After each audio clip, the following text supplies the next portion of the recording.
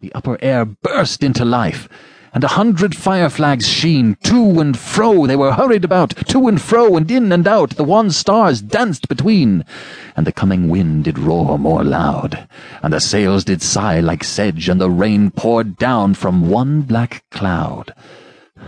The moon was at its edge, the thick black cloud was cleft, and still the moon was at its side. Like waters shot from some high crag, the lightning fell with never a jag, a river steep and wide. The loud wind never reached the ship. Yet now the ship moved on. Beneath the lightning and the moon, the dead men gave a groan. They groaned, they stirred, they all uprose, nor spake, nor moved their eyes. It had been strange, even in a dream, to have seen those dead men rise. The helmsman steered. The ship moved on, yet never a breeze up blew. The mariners all 'gan work the ropes, where they were wont to do. They raised their limbs like lifeless tools. We were a ghastly crew. The body of my brother's son stood by me, knee to knee. The body and I pulled at one rope, but he said naught to me. I fear thee, ancient mariner, be calm, thou wedding guest. 'Twas not those souls that fled in pain which to their courses came again, but a troop of spirits blessed. For when it dawned, they dropped their arms and clustered round the mast. Sweet sounds rose slowly through their mouths, and from their bodies passed around flew each sweet sound, then darted to the sun. Slowly the sounds came back again, now mixed, now one by one. Sometimes, a dropping from the sky, I heard the skylark sing. Sometimes all little birds that are, how they seemed to fill the sea and air with their sweet jargoning. And now 'twas like all instruments, now like a lonely flute, and now it is an angel's song that makes the heavens be mute. It ceased.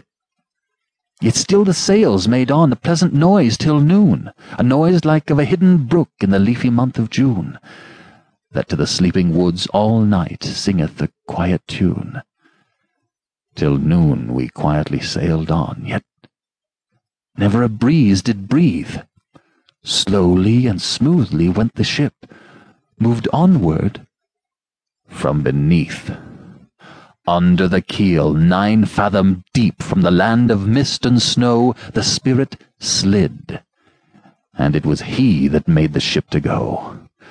The sails at noon left off their tune, and the ship stood still also. The sun, right above the mast, had fixed her to the ocean, but in a minute she 'gan stir, with a short uneasy motion, backwards and forwards, half her length, with a short uneasy motion. Then, like a pawing horse, let go. She made a sudden bound. It flung the blood into my head, and I fell down in a swoon.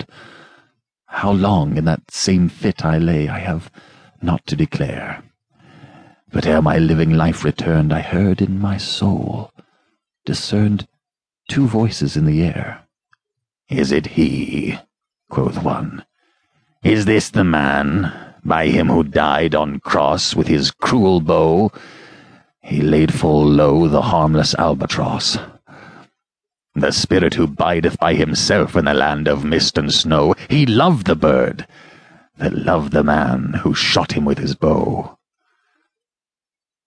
The other was a softer voice, as soft as honey-dew. Quoth he, "The man hath penance done, and penance more will do."